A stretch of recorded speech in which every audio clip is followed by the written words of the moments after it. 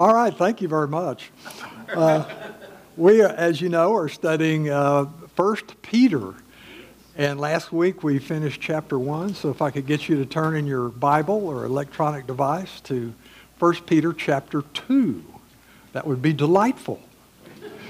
And this is our third lesson out of 10. And last week, the author switched from principles and blessings to everyone that's a believer, everybody that's in the church, to an application. And it's kind of a sense then, God has done so much for you, then you need to live the holy life. You need to follow Christ as Jesus taught, deny yourself, take up your cross, and follow me. And so in verse 22 of chapter 1, he says, since you have, in obedience to the truth, purified your souls for sincere love of the brethren, fervently love one another. So since you have the truth and you have been blessed, then you need to respond by transferring that love to your fellow man, especially the people, your brothers and sisters in Christ in the church. And so today he's going to look at the negative point. Okay, that's what you need to do. What do you need to leave behind? All that old worldly stuff that everybody used to be involved in at one point in a time. And so I was trying to think of, who's a bigger part of worldly evil stuff than the soup Nazi.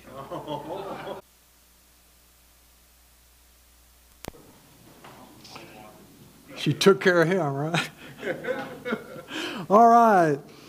So in chapter 2 now, he's going to tell them, he's going to use, chapter 2 of 1 Peter is really all about images, use rich images and metaphors. So I thought we'd look at those before we actually went through the passage. So let's take a look at these. I hope everybody can see that. He starts out with, say, putting aside, and the image there in the Greek is you take something off and you get rid of it. And everybody, when they came to Christ, had some stuff that beforehand they might be ashamed of or that they need to get rid of or change. And so he's saying, take off all the old worldly stuff that you used to do. Some of you are such good people, you might have to go all the way back to your fraternity in college or something. I don't know. But, there's always something in your background. Most people, though, we're living in such a materialistic world that's what everybody's all about in this world we live in. More, and the greed and the envy, and I've got to have this. So he's saying, put all that aside. Take it off. Get rid of it. Discard all the worldly stuff that you had before Christ, and now put on new garments that are His and represent a completely different lifestyle. So putting aside everything, and he's going to list the stuff in verse 1 that we put aside that are just typically worldly stuff: malice and guile and hypocrisy and envy and slander.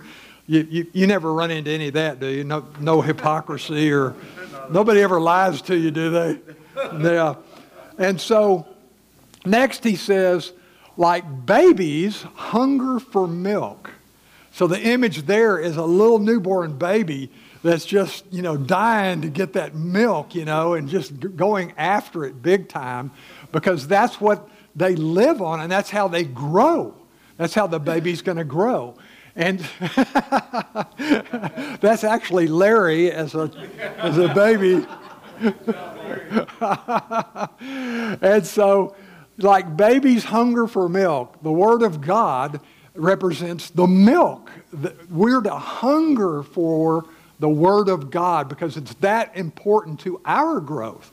Just like a baby needs that milk, we need the Word of God because it's our spiritual food.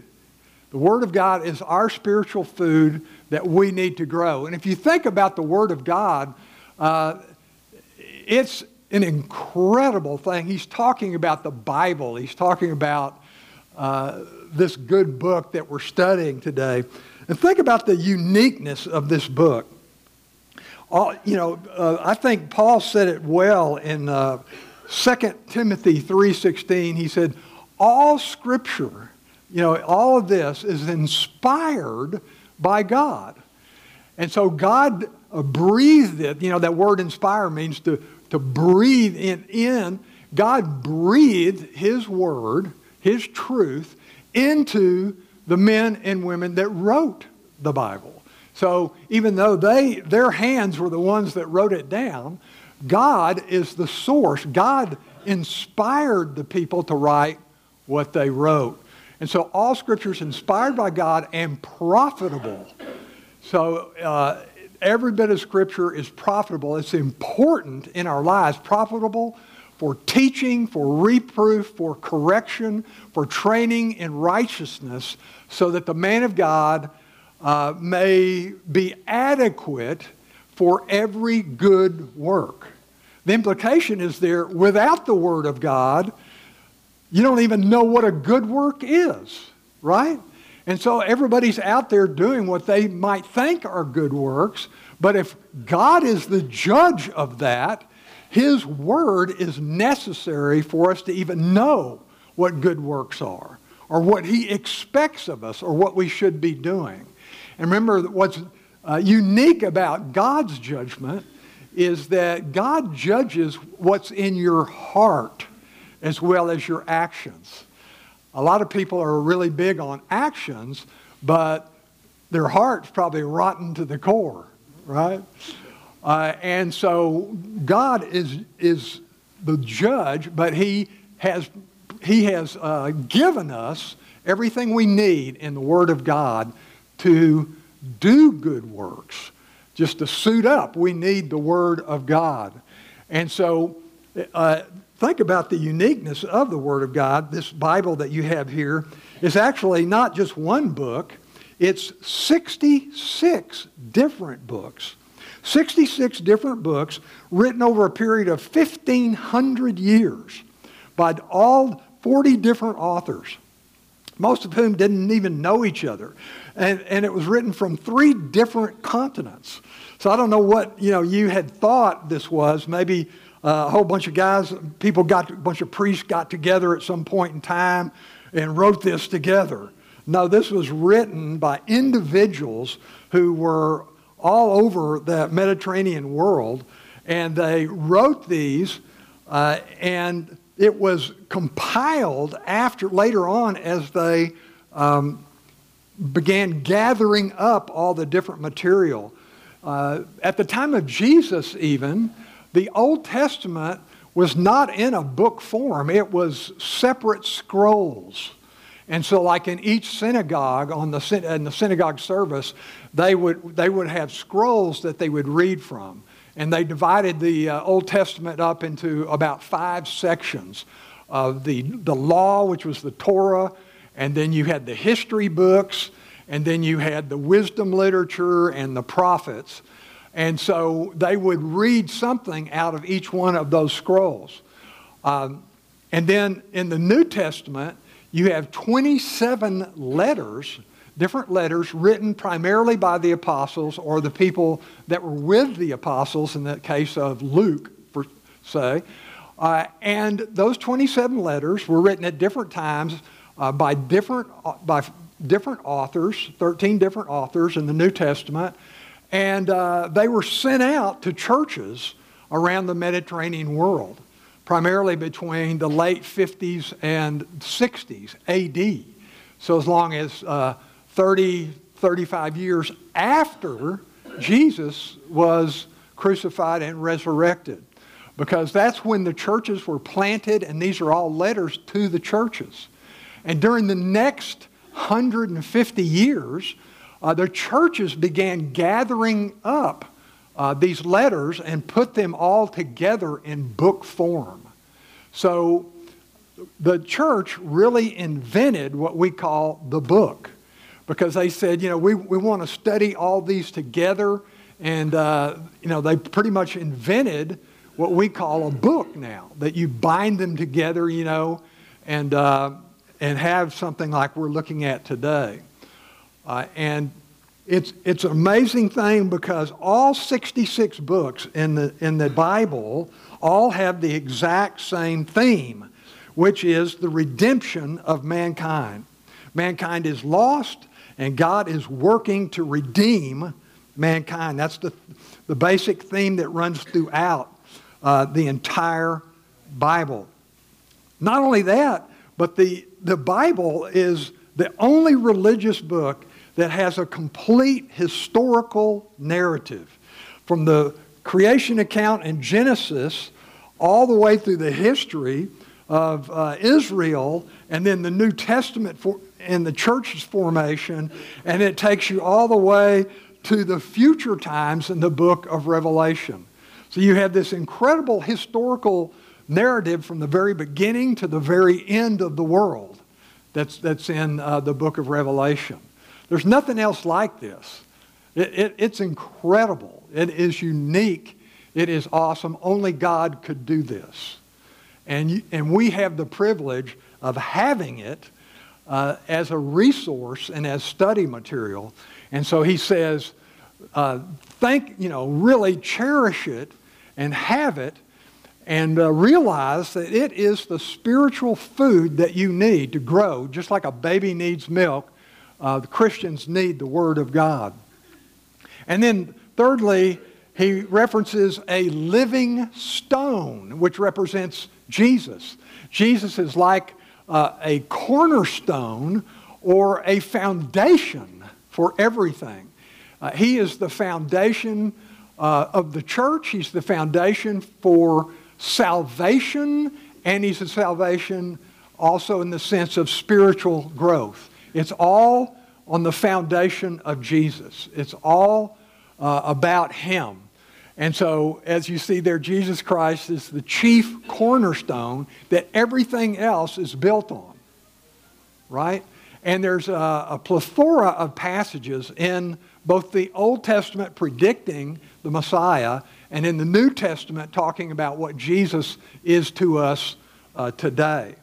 And so he is the living stone, and that idea, he's not only a foundation or a cornerstone, but it's alive and it is growing. The church is alive and growing. Remember, it started out, he had like the 12 guys that he appointed, and when Jesus ascended to heaven, he still only had 120 guys. You can see it in Acts chapter 1. There's like 120 people in the upper room. And now that's grown to literally over, 1 billion somewhere. So it's the life that Jesus gives us. He's the cornerstone and the foundation for our salvation and growth. And then it uses the concept of individual stone. He's the foundation, the cornerstone, but we as believers are individual stones that are built on top of it as a building, the church. Pretty good image, right? So the church, all believers in Christ, represent the idea of the stones. Number 4, the stones built on the foundation. We are each part of that as members of the church. And I say that no matter what church you go to, or even if you don't go to a church, if you believe in Jesus Christ as your Savior, then God sees you as a member of the universal church, right? The whole world is made up, and God knows who believes in Christ and who doesn't, and that is the church. And we are all stones that are part of the building that makes up that church. So believers are stones in the building that is God. And not only that, we are, number 5, a holy priesthood. Now, what is a priest? What does a priest do? A priest is a mediator between God and man. The priest introduces and ministers to a man or woman for God. He's God's mediator. And so originally, the holy priesthood was given to Israel all the way back in Exodus 19.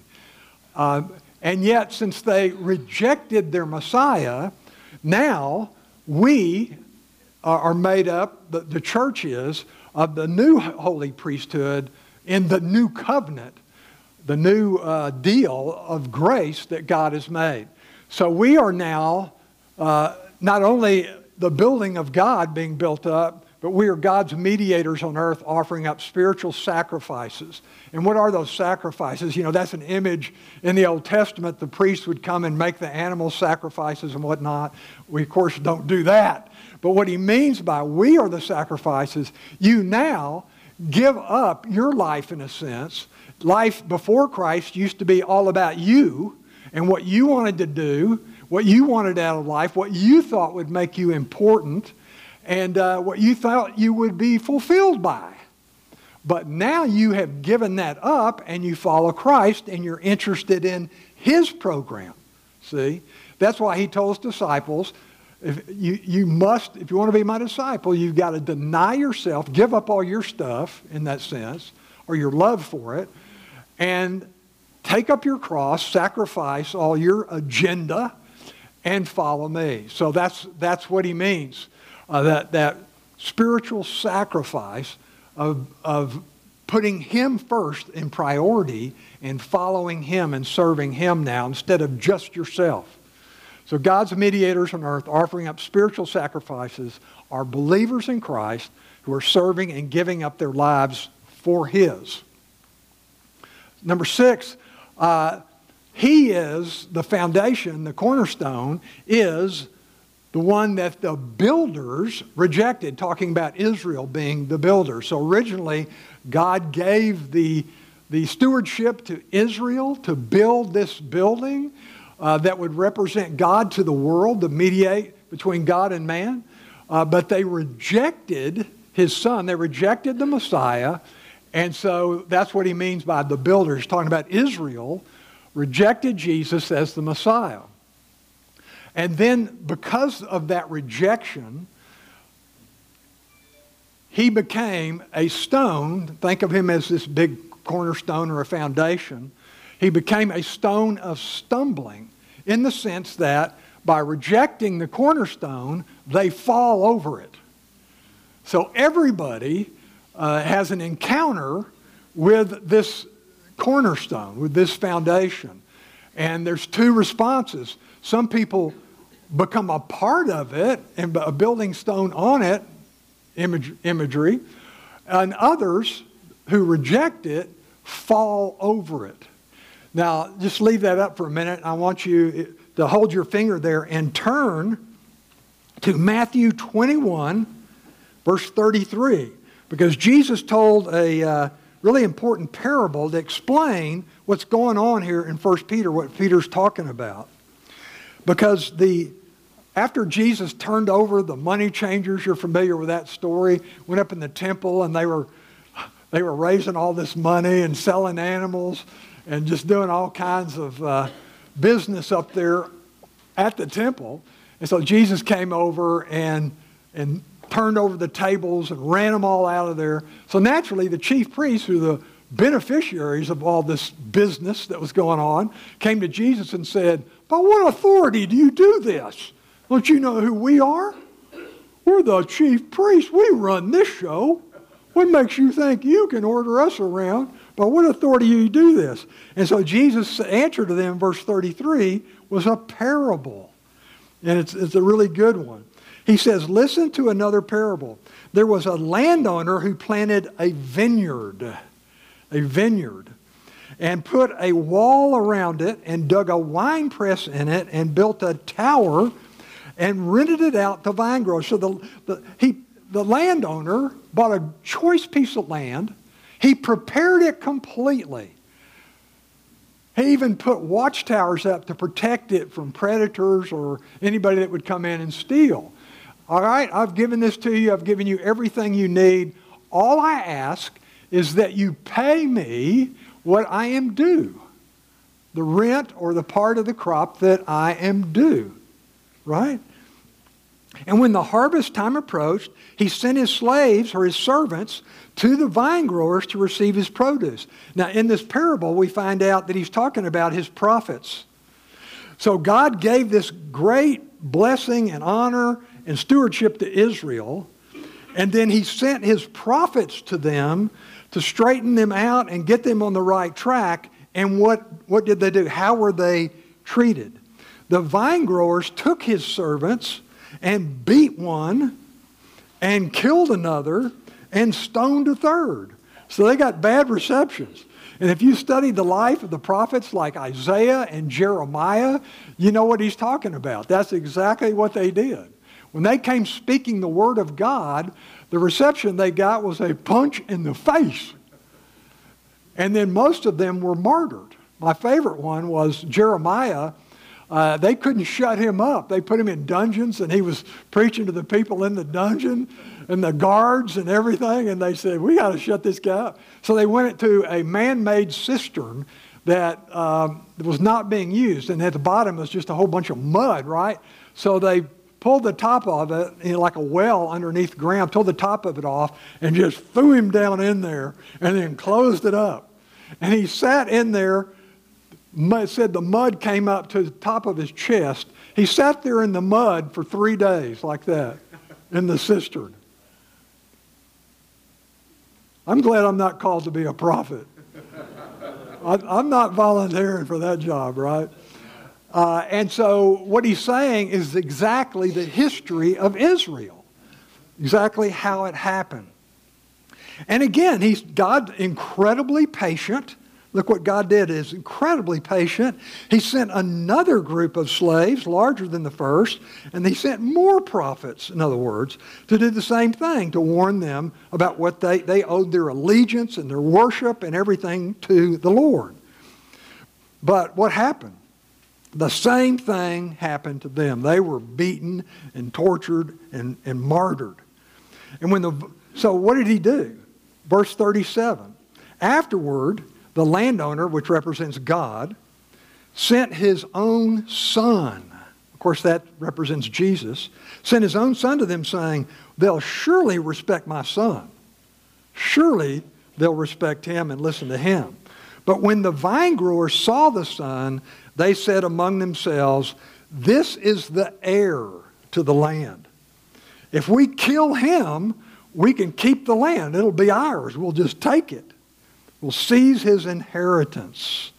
And of course, this represents, the vine growers represent Israel and how they treated Jesus Christ. And so they basically said, here's the guy that wants to change everything. We've got this great religion working, and all the religious leaders and all the priests and all those guys were making a ton of money. A ton of money. And everything was lucrative. And they had the position of power. They didn't want to rock the boat. They didn't want to change anything. They had it made. And so the idea that this guy would come along, Jesus would come along and want to change all that is out of the question. And the only way to shut that guy up is to get him killed. And so the crucifixion. And so they took the son, and threw him out of the vineyard and killed him. So Jesus is talking about himself. Well, these guys, they're not expecting this, so they're not really listening closely. So he turns to them and gets them to convict themselves. Look what he says. Therefore, when the owner of the vineyard comes, what will he do to those vine growers? What do those guys deserve that killed all those servants and then even killed the guy's son? And the Pharisees, the religious leaders, said, why, I can't believe that. The landowner will surely bring those wretches to a wretched end and will rent out the vineyard to other vine growers who will pay him the proceeds at the proper seasons. See what he's going here? He's saying because Israel rejected God's son, he's going to turn now away from Israel. Israel was his mediatorial people to reveal God on earth. But now he's going to turn away from them because of their rejection. They stumbled over the stone. And he's going to turn to individuals all over the world who primarily ended up being Gentile. The first church was all Jewish, but it ended up, at the end of the first century, is primarily Gentile, all around the Mediterranean world. And this was, he's talking about the church. So this new group of people that God turned to, turning because Israel rejected him, he turned to the formation of the church. So Jesus said to them, yeah, you're right. He should rent it out to others. He should turn it over to others. And he read to them Psalm 118, which they'd be very familiar with. Did you never read in the scriptures, the stone which the builders rejected, Israel rejected, this became the chief cornerstone. So the Son of God that they rejected, he became the cornerstone, the foundation of your salvation, your spiritual life. This became the chief cornerstone. This came about from the Lord, and it is marvelous in our eyes. So Jesus says, therefore I say to you, the kingdom of God will be taken away from you. So now all of a sudden they get it. He points right at them. The kingdom of God was yours for the taking. Jesus was offering it. But now it will be taken away from you and given to another people, which, of course, is the church. So it will be taken away from you and be given to a nation producing the fruit of it. People who will respond to Jesus and who will turn and serve him, as it says here in the metaphor of sacrificing everything for him. And he who falls on this stone, the foundation Jesus, will be broken to pieces. They'll fall over the stone and be broken. But on whomever it falls, it will scatter him like dust. Now, did they understand at this point? Let's read and see. When the chief Pharisees and the priests heard this parable, they understood that he was speaking about them. They get it now that he pointed them out. You rejected God's Son. And they said, okay, that angers me greatly. And they all tried to come together to grab him, seize him, and bump him off. But of course, it wasn't his time yet. But you get the point. The prophets had foretold that this foundation of our salvation, Jesus Christ, would come, but the nation of Israel would reject him. And so God would turn to a new people, the church, for his program on earth, as his mediators on earth, to represent him after the Messiah. All right? So, back to the list. So, a stone of stumbling, Jesus is. And number 8, a chosen race, a holy nation. So now we, the church, are this new people that the prophet spoke of in Psalm 118, and that God has given his stewardship to now to represent him on earth. A chosen race, a holy nation. And of course, the amazing thing about what Peter's writing is, he is obviously Jewish, completely Jewish. Peter is. So he's talking about his own race of people, and he quotes from Exodus 19. Now in Exodus 19 is after they left Egypt, of course, crossed the Red Sea, the miracles and everything were done, and God led them to Mount Sinai. And that's where God approached Israel through Moses and said, I want to make this people a chosen race, a royal priesthood, a kingdom of priests, and a holy nation. This is God's offer to Israel back in Exodus 19. And so this is what Peter, a Jew, is writing and quoting that's now true for the church. It's now true for the very same thing. God has made the church his holy nation, his priests on earth. And we represent him in that capacity now.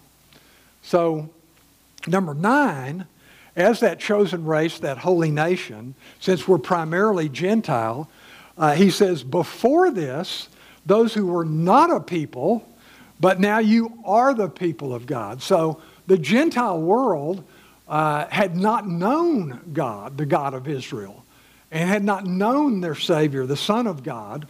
But now they did know him. The church in the first century did know him, and they became the people of God. God turned away from the rejecting nation and formed the church, which are the new people of God. The responsibility once given to Israel is now given to the church to represent God. Pretty awesome. And it is a responsibility. It's an incredible blessing, and it's a responsibility. What did we do to deserve this? Absolutely nothing.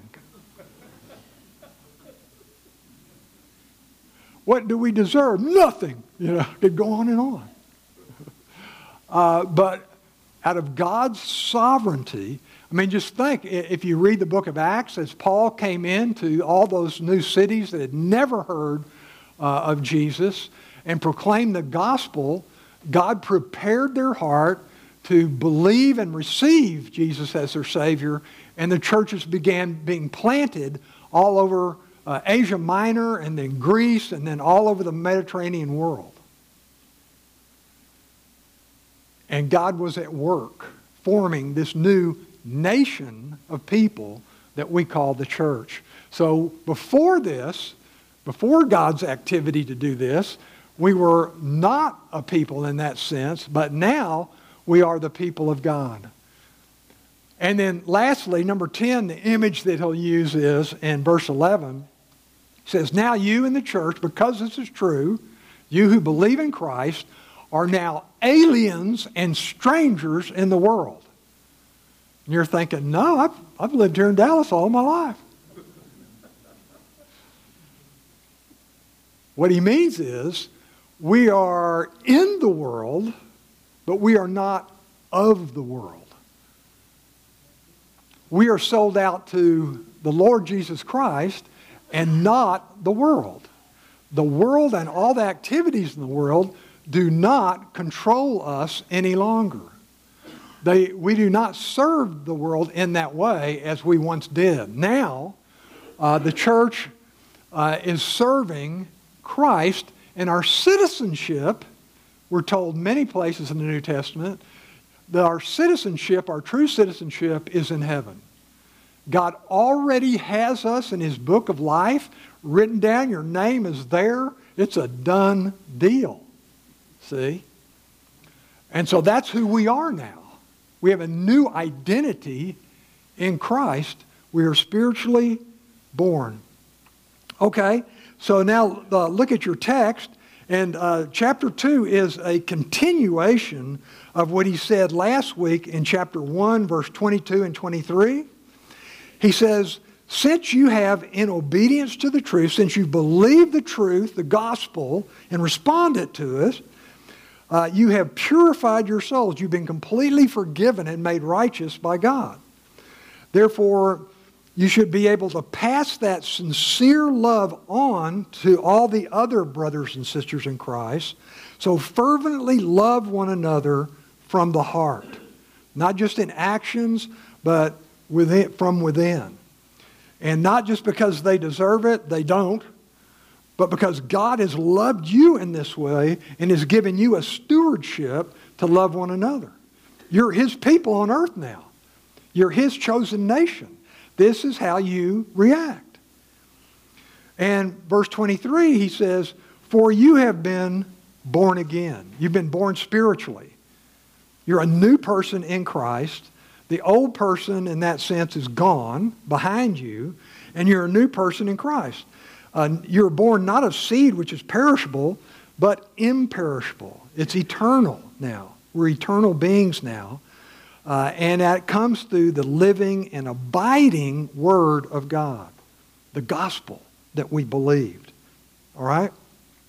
So since that's true, in chapter 2, he says, therefore, putting aside all malice, like we said before, put it aside, take it off, all the stuff that's true about the world. Malice, all the anger that's going on out there. Everybody's mad about everything and mad at each other. The malice, put that aside. All the guile, all the nasty language and terrible things. Hypocrisy. That's that act of looking one way I'm so happy. And inside you're actually, I'd like to kill you. It's nice to meet you. I'd like to take everything you have. Right? Hypocrisy.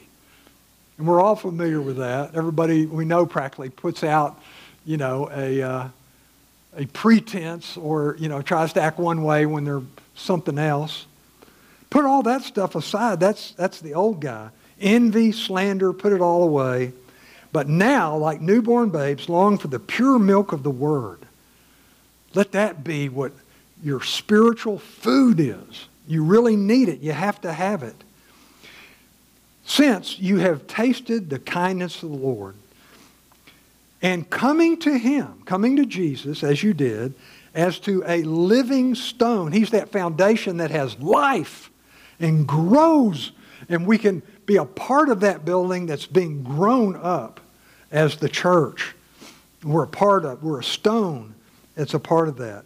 But that living stone, Jesus, was rejected by men, but choice and precious in the sight of God. So this is God's Son that God provided, even though He was rejected by the majority of people on earth, and particularly His own nation. You also, as living stones, metaphorically, are stones that are built on that foundation and are a part of the church, are being built up as a spiritual house for a holy priesthood. God's mediators on earth. We reveal God to planet Earth. That's what the church does. A holy priesthood to offer up spiritual sacrifices, to get rid of your old life and make your life now about Him. Sacrificing all the old stuff that was yours. We build our life now on Him. The rest of the world builds their life on career and possessions and money and what have you. But we are built up on that foundation, which is Christ, and we're built up for the purpose of being mediators and giving service to the Lord, to testifying to the truth, testifying about Him. Now, in verse 6, he quotes Scripture again, the prophet Isaiah. For this is contained in Scripture, behold, I lay in Zion a choice stone, the foundation, Jesus, a precious cornerstone. And he who believes in Him shall not be disappointed. So whoever believes in that cornerstone, that foundation, which is Jesus, will be fulfilled. This precious value then is for you who believe. So God has done this and given it to everyone who will believe in the gospel. But there's something there about it for those who disbelieve as well. And what's that? Verse 7. The stone which the builders rejected, so those who reject Him, what happens? This became the stone which the builders rejected, they rejected it, but Jesus became the cornerstone of the church anyway. God's building anyway. And Jesus became a stone of stumbling and a rock of offense. So they fell over it. It offended them. And when you think about it, why would they do that? I mean, why would anybody, when you read all the stories about Jesus and the miracles He did and the wonderful things He said and the great teaching and all the fulfillment of prophecy, why would they reject Him? Well, it's very simple. It has to do mainly with the original sin, of course, which is pride. Because for most people, life is all about me and what I do. People are not interested. Here comes Jesus, a humble, suffering servant whose message involved convicting them of sin and their need to repent. So when you leave here, go up to somebody you hardly know and just say, "You are a terrible sinner." And they're going to probably say, "Oh, thank you so much. I just appreciate your candor." No, they'll probably get as far away from you as they can if they don't punch you out, right? People don't want to hear that. They want to hear, "Oh, I'm a good person," And the gospel message was, all have sinned and fall short of the glory of God. And because that's true, they need a Savior. God had to do something. And out of love, remember last week we said God's justice required that His love would provide for that justice. He had to have justice, but because He loved us so much, He provided the means by which we could be saved. And so they fell over Him. They stumbled over Him. And for they that stumble because they are disobedient to the Word, and to this their doom is appointed. Anybody who rejects Him. And then verse 9 and 10, as we said earlier, is the titles that were originally given to Israel in Exodus 19 are now transferred by God to the church. God's program now is moving, operating through the church. He is revealing Himself to the world through the church. So He says to the church, to believers in Christ, you are a chosen race. Quoting from Exodus 19. A royal priesthood, a holy nation, a people for God's own possession. That, the purpose that you may proclaim the excellencies of God who has called you out of darkness and into His marvelous light.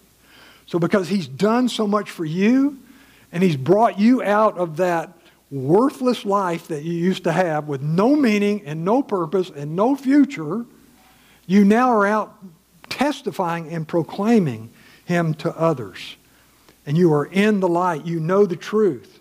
For you once were not a people, but now you are the people of God. You had not received mercy, but now you have received mercy. And all by God's doing. And so, because of this blessing and because of this stewardship, He's saying, put aside all that worldly stuff and take up the love of God and be His servant in the world around you. So privileges that I saw in 1 Peter 2. Number one, believers are separated to Christ as a holy nation. We have a special relationship. That's quite a privilege to have a special relationship given to us by God to serve Him and glorify Him. Second, possession of Christ means that He has purchased us. Jesus took the initiative, and we saw earlier last week that He bought us with His own precious blood.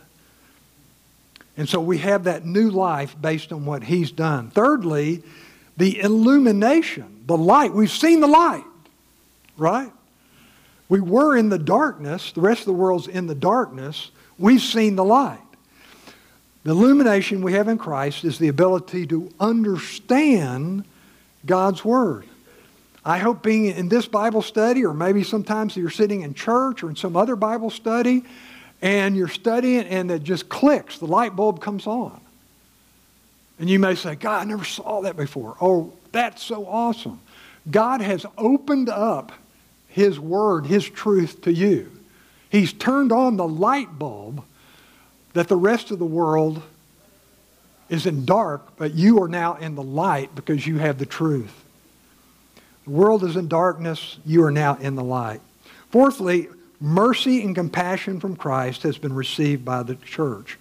We're not deserving more than anyone else, but because God's love, we've received that mercy through Christ's atoning work on the cross. And then fifthly, we get to proclaim Christ. We have the honor, we have the stewardship, the opportunity to proclaim Christ to the world around us. There's no higher privilege that God has given us than to be spokespersons for Christ. Imagine that. Little old us. We know the truth. The whole world's looking for the truth, can't find it. God has revealed it to us and let us be His spokespersons for Christ. For God to choose undeserving sinners like us to speak for Him, I think is off the charts amazing. So, again, we're part of God's building, and God doesn't need you, but He can use you. And the opportunity there is for the taking, to be part of that building, part of that church. So when you think about all the servants, the prophets, and everybody that served God in the Bible, think about Abraham. Everybody's got an excuse, right? You know, a lot of people say, gosh, I don't have time. As soon as I get my business in order, I'll do this or that. Wait a minute. Abraham was too old. Jacob was a liar. Joseph was a braggart. Moses couldn't talk. Gideon had no faith. Elijah was scared to death. And Lazarus was dead. So what's your excuse? Let me close in prayer. Lord, thank you so much for blessing us with your word. How powerful it is, how illuminating it is. Thank you for giving us the truth. And I pray that you would convict each of us of our new identity in Christ and our stewardship to serve him and glorify him. And in Jesus' name we pray. Amen.